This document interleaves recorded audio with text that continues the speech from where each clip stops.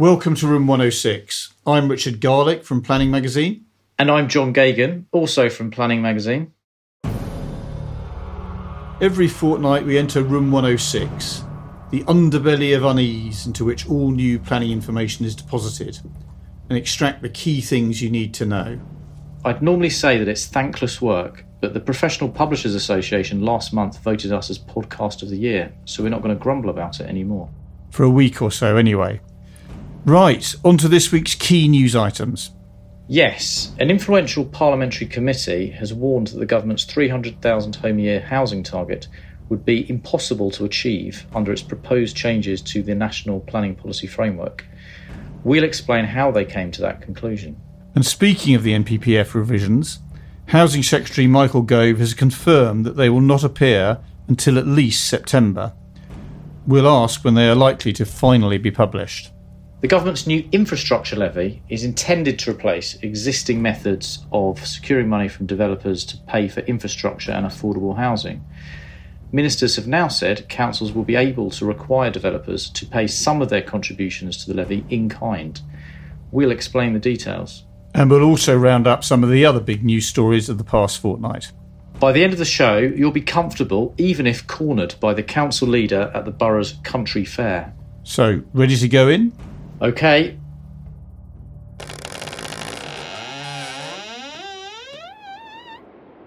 Well, here we are again in Room 106. It's as grim looking as ever. Yes, let's see if we can find some friendly faces. Oh, well, our online editor, Toby Porter, is here. Hello, Toby. Hi, folks. Toby, can I start by asking you about the delay to the timetable for finalising the NPPF revisions? Can you remind listeners what the proposed revisions included and when they were originally due to be implemented? The most significant change proposes weakening the requirement for English councils to meet local housing need figures, calculated by a government-set method. So councils have been left in limbo on how to proceed with their local plans, with no confirmed timetable. The Department of Levelling Up Housing and Communities on the 22nd of December published draft changes to the NPPF alongside a consultation outlining these and other planning alterations. The department said at the time that the finalised revisions will be published this spring and that it will respond to the consultation at the same time. So what's the delay? Well, the government's finalised revisions to the NPPF will be delayed until at least September. It's been confirmed. Housing Secretary Michael Gove revealed the delay in an answer at the Local Government Association's conference in Bournemouth last week. Now, we've had it confirmed by a spokeswoman at the department that the delay will be at least till September. She told Planning the timetable for publication revisions will depend on parliamentary time, but will be after summer recess, so from the earliest September. And she believed the response won't be published until after the Levelling Up and Regeneration Bill gets assent. OK, and how has that gone down in the sector? Well, we've spoken to some developers and consultants about it. Developers fear the process could drag on into the winter. One said that the bill could be delayed in the Lords until November because the party conferences are getting in the way. That would lead to further delay and uncertainty and more councils holding out in the hope that changes make their local plans easier. That's in the view of the house builder. Exactly, yeah. And the house builders carried on to say that they thought it was gumming up the system. There might even be further changes to the NPPF, leading to a need for further consultation. And you might go past Christmas at that rate and into the 9 or 10 months before a general election. At this rate, the developer feared it might even go into 2025.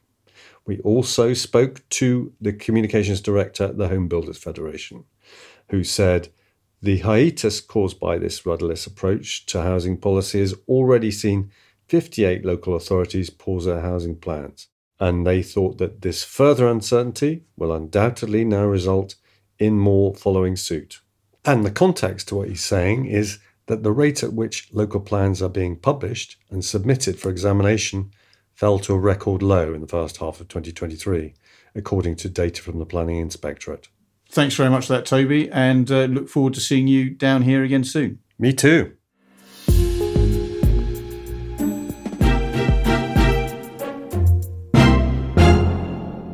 Okay, well, turning to you now, John. Of course, the ironic thing about this is that the house builders and other developers and many other people see a damaging impact from this delay to the finalisation of the NPPF. And yet, at the same time, there are some very authoritative, influential voices saying that if implemented as drafted, the NPPF revisions will actually make it even harder to build the amount of housing that is needed in this country. Yeah, so tell us a bit about your story about that. Last week, the Levelling Up Housing Communities Select Committee published its report into the government's proposed changes to the NPPF, which were published just before Christmas, and Toby has just spoken about. Well, one of the most headline-grabbing recommendations is that the government's 300,000 home annual national housing target will be, in the words of the committee report, impossible to achieve if the proposed changes to the NPPF go ahead. The report stated that it had heard evidence from many stakeholders that the government's proposal to weaken the requirement for councils to meet local housing need figures in their local plan housing targets, which is one of the most significant changes that it's proposing, and also its proposal to remove the requirement for authorities to continually demonstrate a 5-year housing land supply, will render the national housing target impossible to achieve. The committee also urged the government to publish its own comprehensive analysis on the impact of the NPPF changes on the 300,000 homes a year national target, and said it should commit to targets that are in line with this commitment to aid transparency and accountability. Okay. Any other key recommendations in there? Yes. I mean, the report was very wide-ranging, so a whole host of recommendations.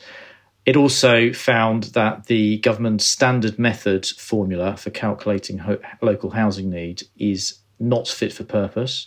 It says the formula, which is based on the 2014-based household projections, focuses house building in areas where economic activity is already high and includes an arbitrary 35% uplift for urban centres. So it says that this urban uplift, which applies to London and the other biggest urban areas of England, should be abolished, and the standard method should be revised so it takes account of future local need, encourages regeneration across the country, and applies fairly to all authorities, and also works towards delivering the annual national target of 300,000 homes a year. Other recommendations were on areas including the new alignment test, which is due to replace the duty to cooperate, local authority resourcing, and the new infrastructure levy, which I'm going to talk about in more detail later. And in particular, it's also critical of what it calls the trend of stop-start planning reform in recent years, which it directly links to this issue of the 50-plus local authorities that have paused or withdrawn their local plans in recent months. It says the government has not been clear on the timetable for many of its planning consultations and when its reforms will be implemented. And this, of course, is a big complaint across the planning and development sectors. Okay, so they're reinforcing the concerns about delays to the NPPF revisions and other aspects of the government's planning programme. As you say, it's a very, very wide-ranging report. You mentioned local authority resourcing, which has been a massive issue for the sector in recent years. What did the report say about that? Yes, well, this was very interesting. Our listeners probably remember that in the dim and distant past, when the Planning for the Future White Paper was published, almost 3 years ago now, the government promised to develop what it called a comprehensive resources and skills strategy for the planning sector. They said this would support the implementation of its reforms. And it wanted local planning authorities to be able to perform what it called proactive plan making and world-class civic engagement. And that strategy was promised later in the year. So this is back in 2020. And that promise has been reiterated in recent years that this strategy would be published. But what the committee found was that they concluded that the plans for this strategy appears to have been scrapped by the government. It said that, to quote from the report, it appears that the government no longer intends to publish the resources and skills strategy for the planning sector, which it first promised in 2020. It said that since 2022, which was the last commitment from the government to publish the strategy, ministers and government officials have failed to produce any meaningful update or confirmation that the strategy would still be published. And it called for the government to publish this strategy for the planning sector in line with its commitment to the committee. And it stressed the whole problem of resourcing and morale, which is facing local planning authorities, which we've spoken about in depth on the podcast many times before. And how has the department responded to those comments and indeed the findings more generally? Yes, well, on the kind of the main thrust of the report, particularly this issue of the national housing target, a department spokesperson said that the government's still committed to its ambition of delivering 300,000 homes per year and to retaining a clear starting point for calculating local housing needs. They said the best way to deliver more homes is having more up-to-date local plans in place. Local planning authorities are best placed to identify sites where homes can be delivered to meet local needs, and we expect them to make sufficient provision for housing. So interesting, they're reiterating the national housing target because they appear to have gone soft on it in the autumn, but they've reiterated that commitment now several times since the turn of the year. In terms of the resourcing and skills strategy, we asked the Housing Department for comment about that, but we've yet to get a response. In the report, the committee said that it did ask ministers about this issue, but it was directed by the government to other measures that it had consulted on or implemented, such as the proposals to increase planning application fees early this year, which it's consulted on, as well as funding of placements across the sector and other cross-sector programmes.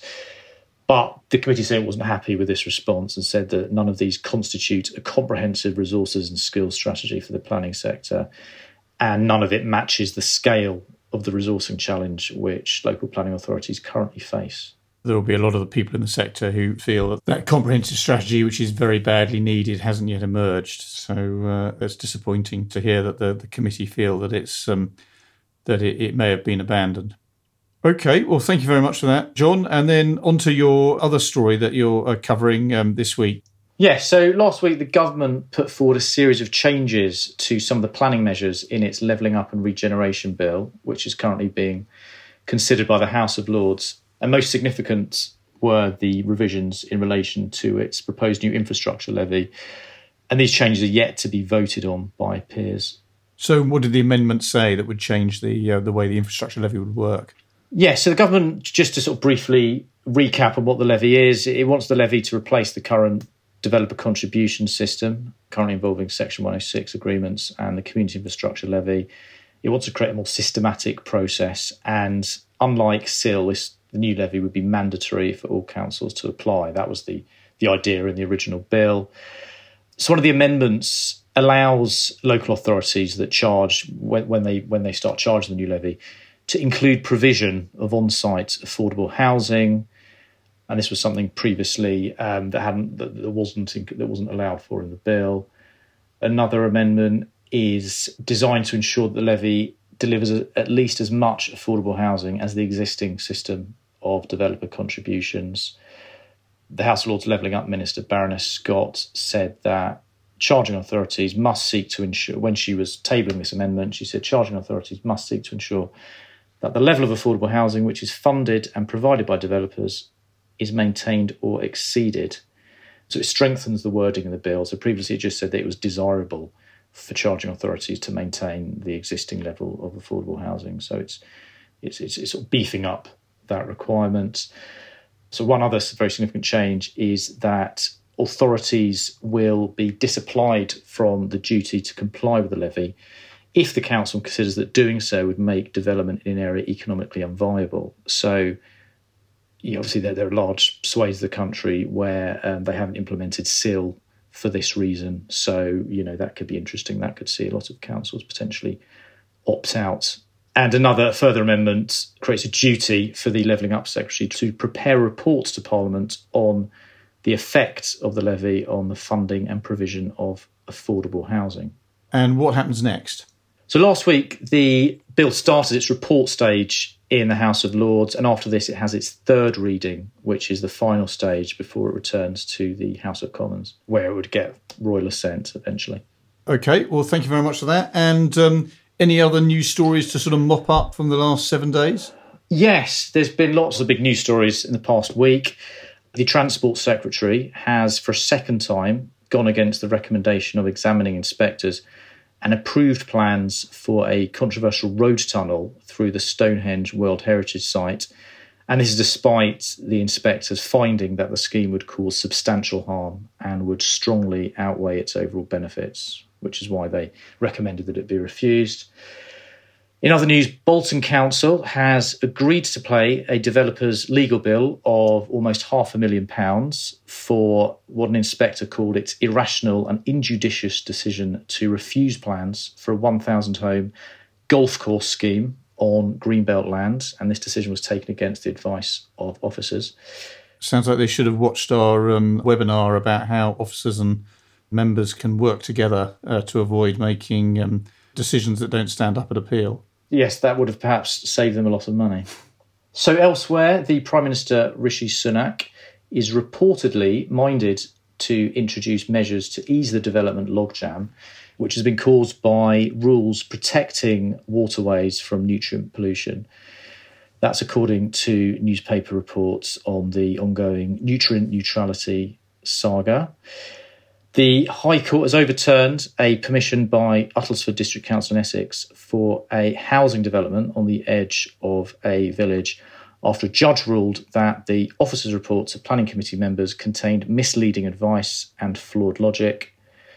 And finally, a planning inspector has refused a request by Tandridge District Council in Surrey to further delay the long-running examination of its draft local plan, and criticised its inaction and lack of engagement. And he's indicated that his preferred option is to conclude the process and find the strategy unsound. So that's more on this issue of local plans being delayed and withdrawn. Fantastic. Okay, well, thank you very much for all of that, John. And of course, all of those stories can be read in more detail on planningresource.co.uk. Well, I think our work is done. Let's get out before there are any more announcements or decisions.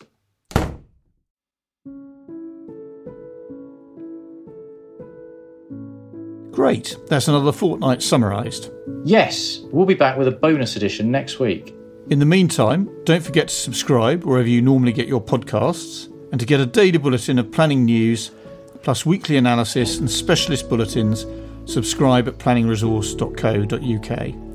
Our thanks to producers Nav Powell from Haymarket Business Media and Daisy Chaku from Rethink, and thanks for listening.